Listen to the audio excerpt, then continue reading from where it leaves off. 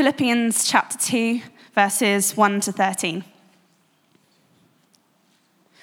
Therefore, if you have any encouragement from being united with Christ, if any comfort from his love, if any common sharing in the Spirit, if any tenderness and compassion, then make my joy complete by being like-minded, having the same love, being one in spirit and of one mind.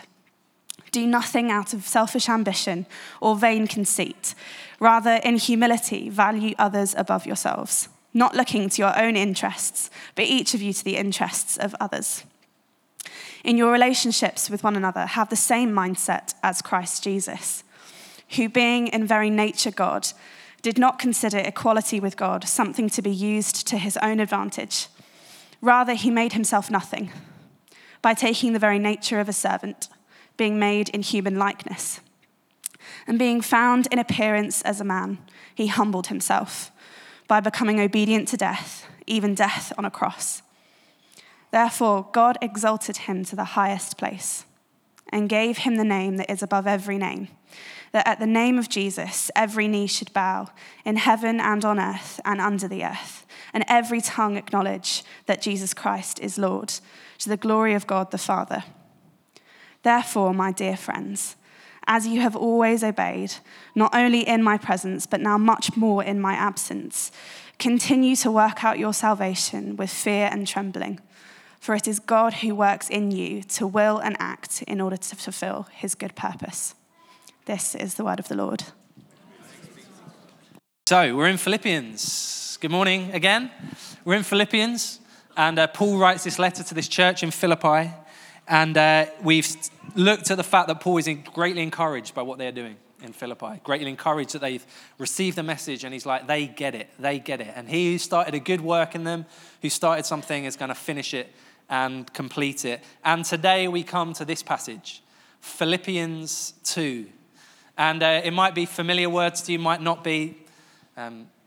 But in the Bible, they're incredibly significant words. We've got this bit in the center of this letter Paul writes to this church. We have this poem, this kind of, we think an early Christian hymn, like a piece of liturgy or something that they would have known, they would have said together in their gatherings. They would have gathered like this, and they would have said this poem or this song, might have even sung it. And Paul is using it to make a particular point, and it's this incredible passage. It's got like, in the original Greek, it's got like rhythm and sort of cadence. It's got a flow to it. It moves. It's poetic. It's deeply captivating. And it's a big, big passage.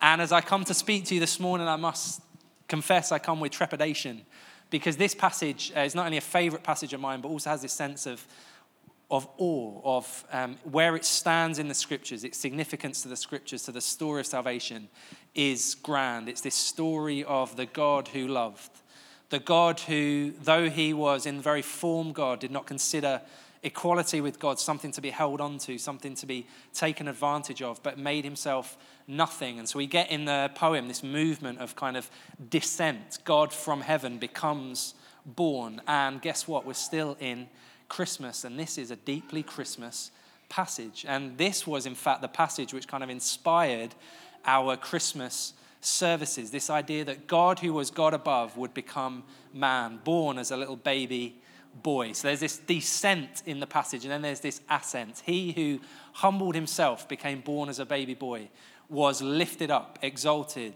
set high above the heavens, the King of kings and the Lord of lords, and will be for all eternity. That's the poem, that's the song that we're getting into. And so there's this weight to it. There's something here that in some sense summarizes the whole story of the scriptures. And at its heart is this incarnation. This word carne, flesh. God has flesh. Who is God? God has flesh. He's got skin in the game. God has got skin in the game, born amongst us. It's the story of the scriptures. And in one sense, what Paul is doing is setting it right at the heart of the letter to fix the Philippians' eyes on this truth, that God who is high became low for us. So I'm going to pray. I'm going to pray for myself, and you might want to pray for me as well. The idea of trying to open this passage, to do more than this passage itself has is perhaps a scary prospect. But today we're going to look at it, see what God has to say to us through these words. So let me pray. Heavenly Father, we gather as your people and we gather around your word. And so we pray that today, Lord God, you would speak to us. Just as these words would have spoken to the Philippian church all those years ago, we pray that today you would captivate us through these words.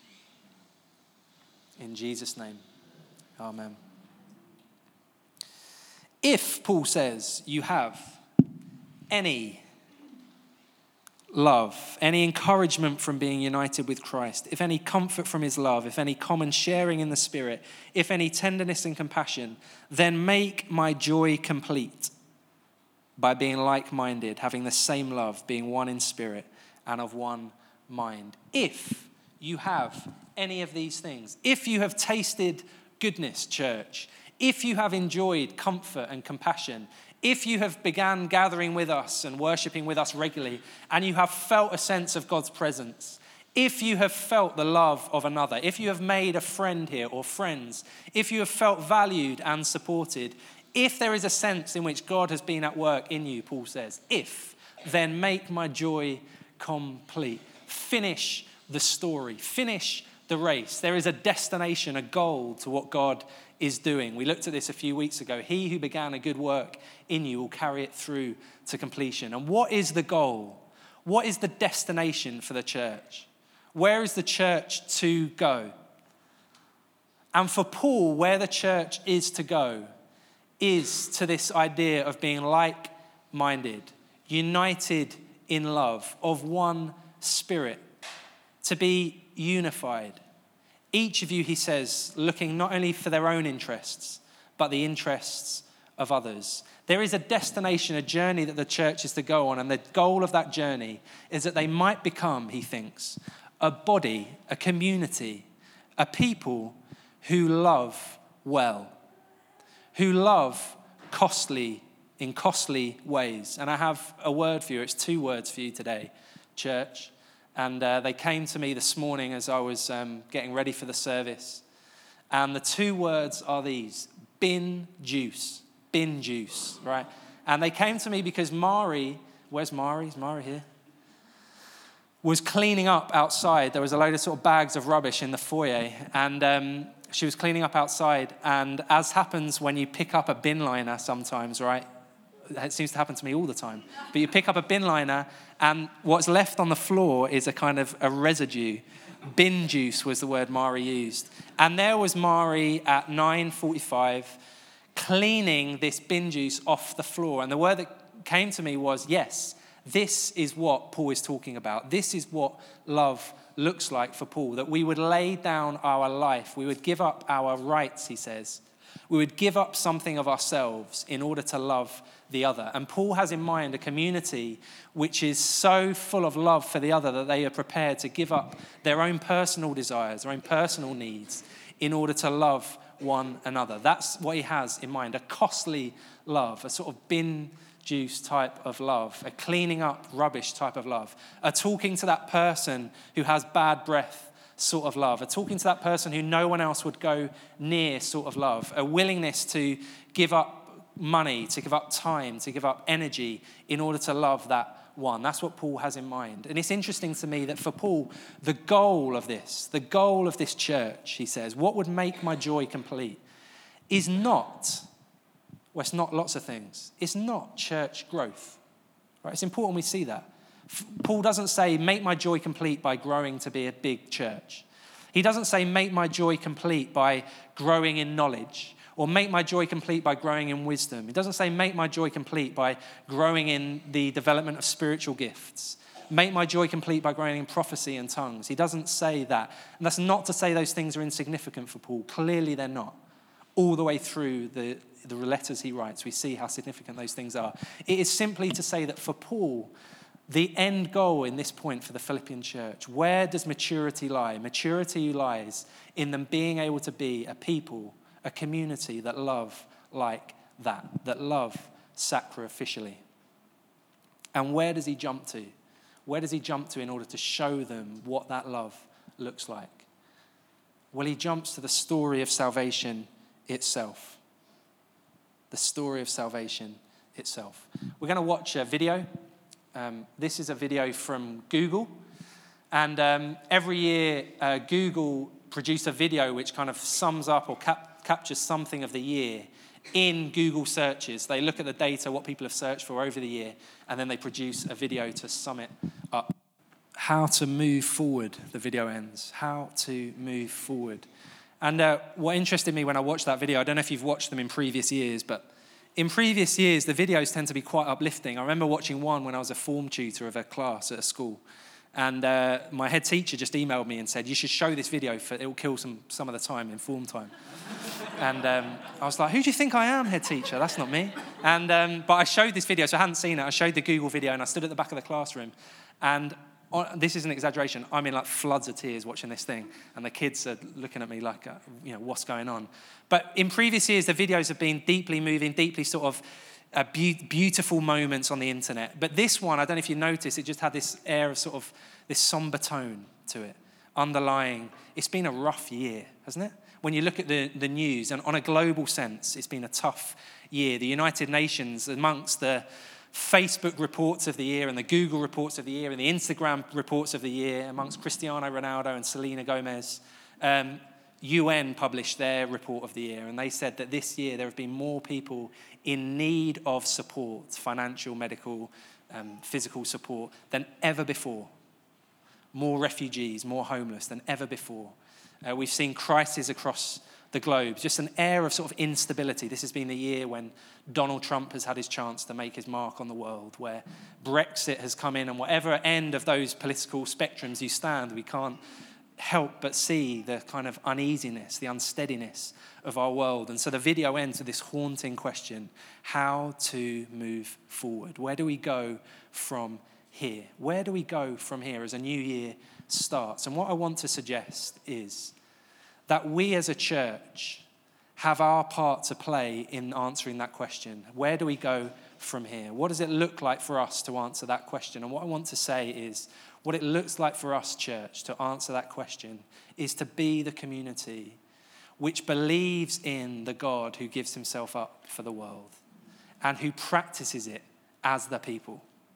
What does it look like for us to move forward? It looks like for us to more deeply embrace this story of the God of love who would give himself up for the world, and to model it in our relationships with one another. That's what we have to offer. That's our part to play. That's what God is calling us to. And it might be that some of us here play our part in answering those great questions that the world is asking right now, and in dealing with the refugee crisis, and in dealing with some of those political issues. Yes, God is calling each of us to think about where we play our part in that. But what he's calling us to as a people, what he calls the church to time and time again, as Johnny put it quite early on in our story, he said, the only church that matters, the only hermeneutic that matters, the only interpretation of the scriptures, the only interpretation of the story that matters is a community that really believes it. That's what matters. That's what we are called to do. Yes, we're called to play our part, but ultimately we're called to be that people that loves like God loves. And so Paul calls them to focus again on the story. And this poem, this part of the scriptures with this rhythm and cadence is really, really significant, because it's one of the parts of scripture that shows us what God is like in a very sort of intimate way. And particularly what it does is it shows us that Jesus Christ is the one who reveals God. He who was in the form of God, he who was God before creation, before any of you were here, before I was here, before any of us were here, he existed as God. And so when he is born, he reveals what God is truly like. And so N.T. Wright says that what this passage is really doing is not showing us so much who Jesus is, though it is doing that. It's ultimately showing us who God is. What is God like? What is God like? He is like this. Let me tell you, Paul says. This is what God looks like. He who was on a throne became a baby boy. He who was on a throne became a baby boy. There's a story about some Jewish prisoners of war during the Holocaust, and they were walking through some fields, and as they came to the end of this field, there was some gallows had been set up by the German soldiers, and on the gallows they were about to hang a Jewish family, including some young children. And these Jewish prisoners of war kind of marched and were made to look at this horrific sight. And as the family were being put on the gallows, one of the Jewish prisoners turned to one of the others and said, and just said, sort of to nobody in particular, "Where is God? Where is God?" And one of these Jewish prisoners cried out, sort of in answer to this rhetorical question, and pointed at the gallows and says, "There he is, there, hanging on the gallows. Where is God? There he is, there, hanging on the gallows." Who is God, we might ask? And what Paul is saying is God is that baby in the crib on that cold night. God is that man who loved unconditionally. God is that one, he eventually gets to the point, who even humbled himself to death, and even death on a cross. Where is God? There he is. If we want to know what God is like, Paul is saying, is look to Jesus Christ. He is the model that we follow. He is the one that we are to base our loves upon. And so it's a radically different conception of God. It's like, I don't know if any of you have been watching The Blue Planet this year, but that's been one of the highlights of the year, I guess, and on TV. And what really interests me when you watch that is, I don't know if you are fascinated by the idea of a current, that the sea can be going in one direction, moving in one way. But then under the surface of the sea, you get this undercurrent, this kind of pull back. And it's like, you've got to be really careful. And you see these little fish floundering because they're being pulled by this current. And it seems to be going in completely the opposite direction. There's this current, and then there's an undercurrent. And I think what Paul is doing in this passage is giving us a conception of God which is like that undercurrent, that is so counter to anything we might think God is like or should be like, so counter to anything we think that power should be like or love should be like in the world. It's like an undercurrent. We're like in the sphere of a different reality, a whole different way of conceiving what it is to be human, to love well. Very, very different. And Paul is getting the Philippians to say that is maturity. That is the direction I want you to go, to increasingly follow that current, to get into that slipstream. You know, it's very, very easy to go with the way that the world does power, the way that the world does love. And what Paul is calling them to increasingly is get in that slipstream, get caught up in that story, that reality. That's who God is. If you're playing the power game still, if you have this conception of the kings and the gods who lord it over their people and who rule by power and by might, you're going to not understand the God that we see revealed in Jesus Christ. Get in that slipstream, get in that reality. And so when Paul says in verse 5, before he gets onto the poem, he says, "In your relationships with one another, have the same mindset as Christ Jesus." The language there is a little bit confusing. Really what the language is saying is, have the mindset that is fitting of people in Jesus Christ. Right? Have the mindset that fits that story. You are the people of Christ Jesus. Right? You worship him, you hold him up high, you put the crown upon his head, you say you are for him. And so Paul is saying, if you claim to be that people, then have the mindset that was in him. Have the mindset that he was true to. Live in the reality that he was in. Live in the slipstream that he was in. And what does that slipstream look like? And then he unpacks it in this poem. He who was in the form of God did not consider equality with God something to be grasped, but made himself nothing. So, we're called to get in the slipstream, into that new reality. I've just got a couple of thoughts about what that slipstream might look like, and then finally how we get increasingly in there. So, Jack, can I jump forward a couple of slides? Next one. Amazing.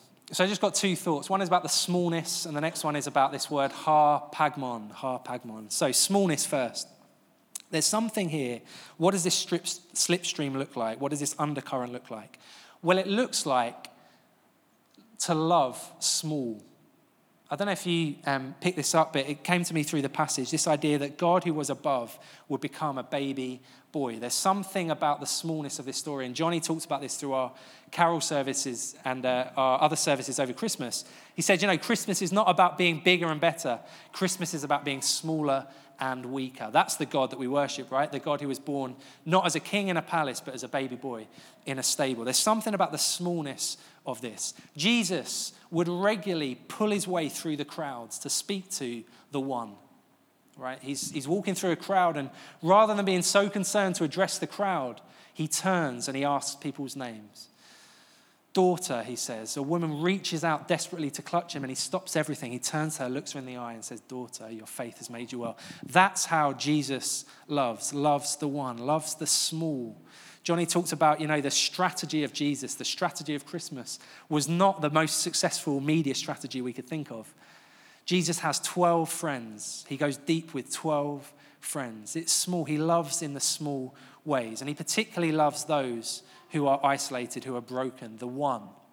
He looks for the one. How do we love small? Sometimes in church, we can get drawn into this way of thinking about meta plans and big picture thinking and broad vision, and all of that is great. But I feel like what Paul is asking the Philippians to, what he's saying maturity looks like is, can you love the one? There's a Christian speaker who likes to say, the most important person in the room is the person sat next to you. What a discipline. What if we could look like that as a community? That rather than having one of those conversations where you're kind of talking, but you're kind of like not really, you're kind of looking for the most important person in the room to speak to over coffee or whatever. What if we could have the type of relationship where we focus on the one? When Vicky was an intern once, she went to listen to this really well-known Christian speaker, and she came back to me, and I sort of asked her, how did it go? And I was really interested to know what he said. And Vicky said, I didn't really listen to much of it. Wasn't all that interesting. But she said, I didn't really mind because I got a little nugget from it. And she said the little nugget she got from it was this guy who's a big Christian speaker, really confident, popular guy, goes around the world speaking, written a lot of books. He said, one of the disciplines I've tried to put in my life is I've tried to ask more questions than I've talked. I've tried to ask more questions than I've talked. What if we could be the type of church that when people come in here, rather than just talking at them, we ask questions? What if we could be the type of human being, the type of person who asks more questions? It's a small thing. It's a small thing. But that, I think, is how God loves, in the small things. Can we do the small things well? Mother Teresa said, not everybody's going to do great things, but we can all do small things with great love. We can all do small things with great love. This is the woman whose shoes were torn up, her feet were torn up and marred and broken because she refused to wear the best shoes. She would give the best shoes in the orphanage or the home out to others. This is how she loved. We can all do small things with great love. So love in the small. The second thing is this word harpagmon. Can everybody say harpagmon? And this is this word in verse 6. Who being in very nature God did not consider equality with God something to use to his own advantage. And the word there, used to his own advantage, in some translations it says grasped. He did not grasp equality with God. He did not sort of cling on to it. He did not grab hold of it. He did not seek to use it to further his own ends.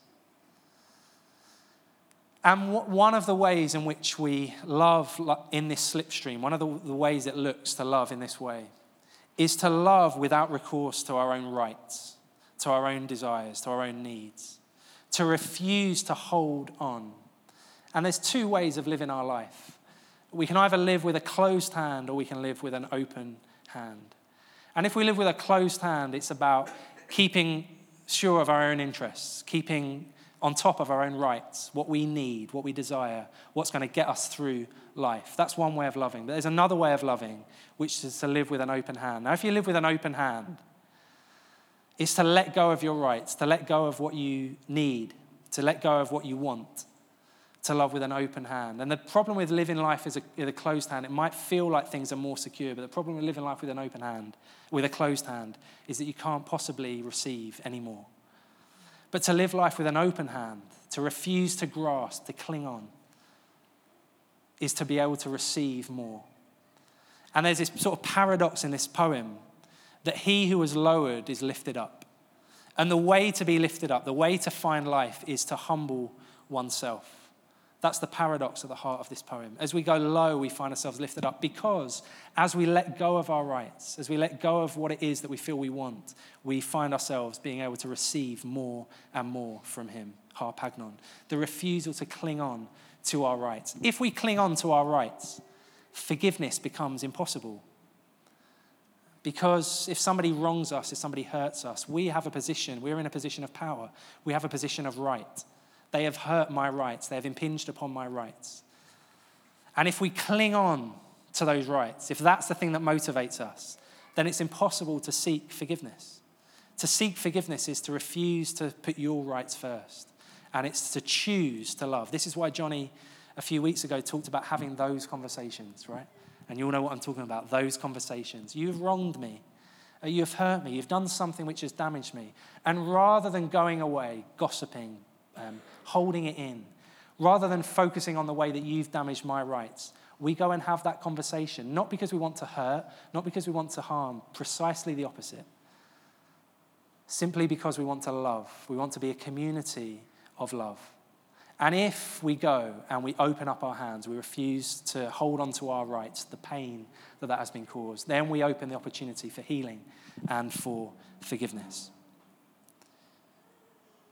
So how do we love like this? How do you love like this? Do you not want in on it? Imagine if we had a community like that. That someone comes in on a Sunday and their needs are looked out for. That people love them in a costly way. People go out of their way to love. Imagine what that would look like. Imagine what that would say to the city and to the world. Do we not want to love like that? So how do we do it?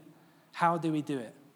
Well, the hint, I think, the clue is again in the way that Jesus himself loves, who being in the very nature God did not consider equality with God something to be used to his own advantage.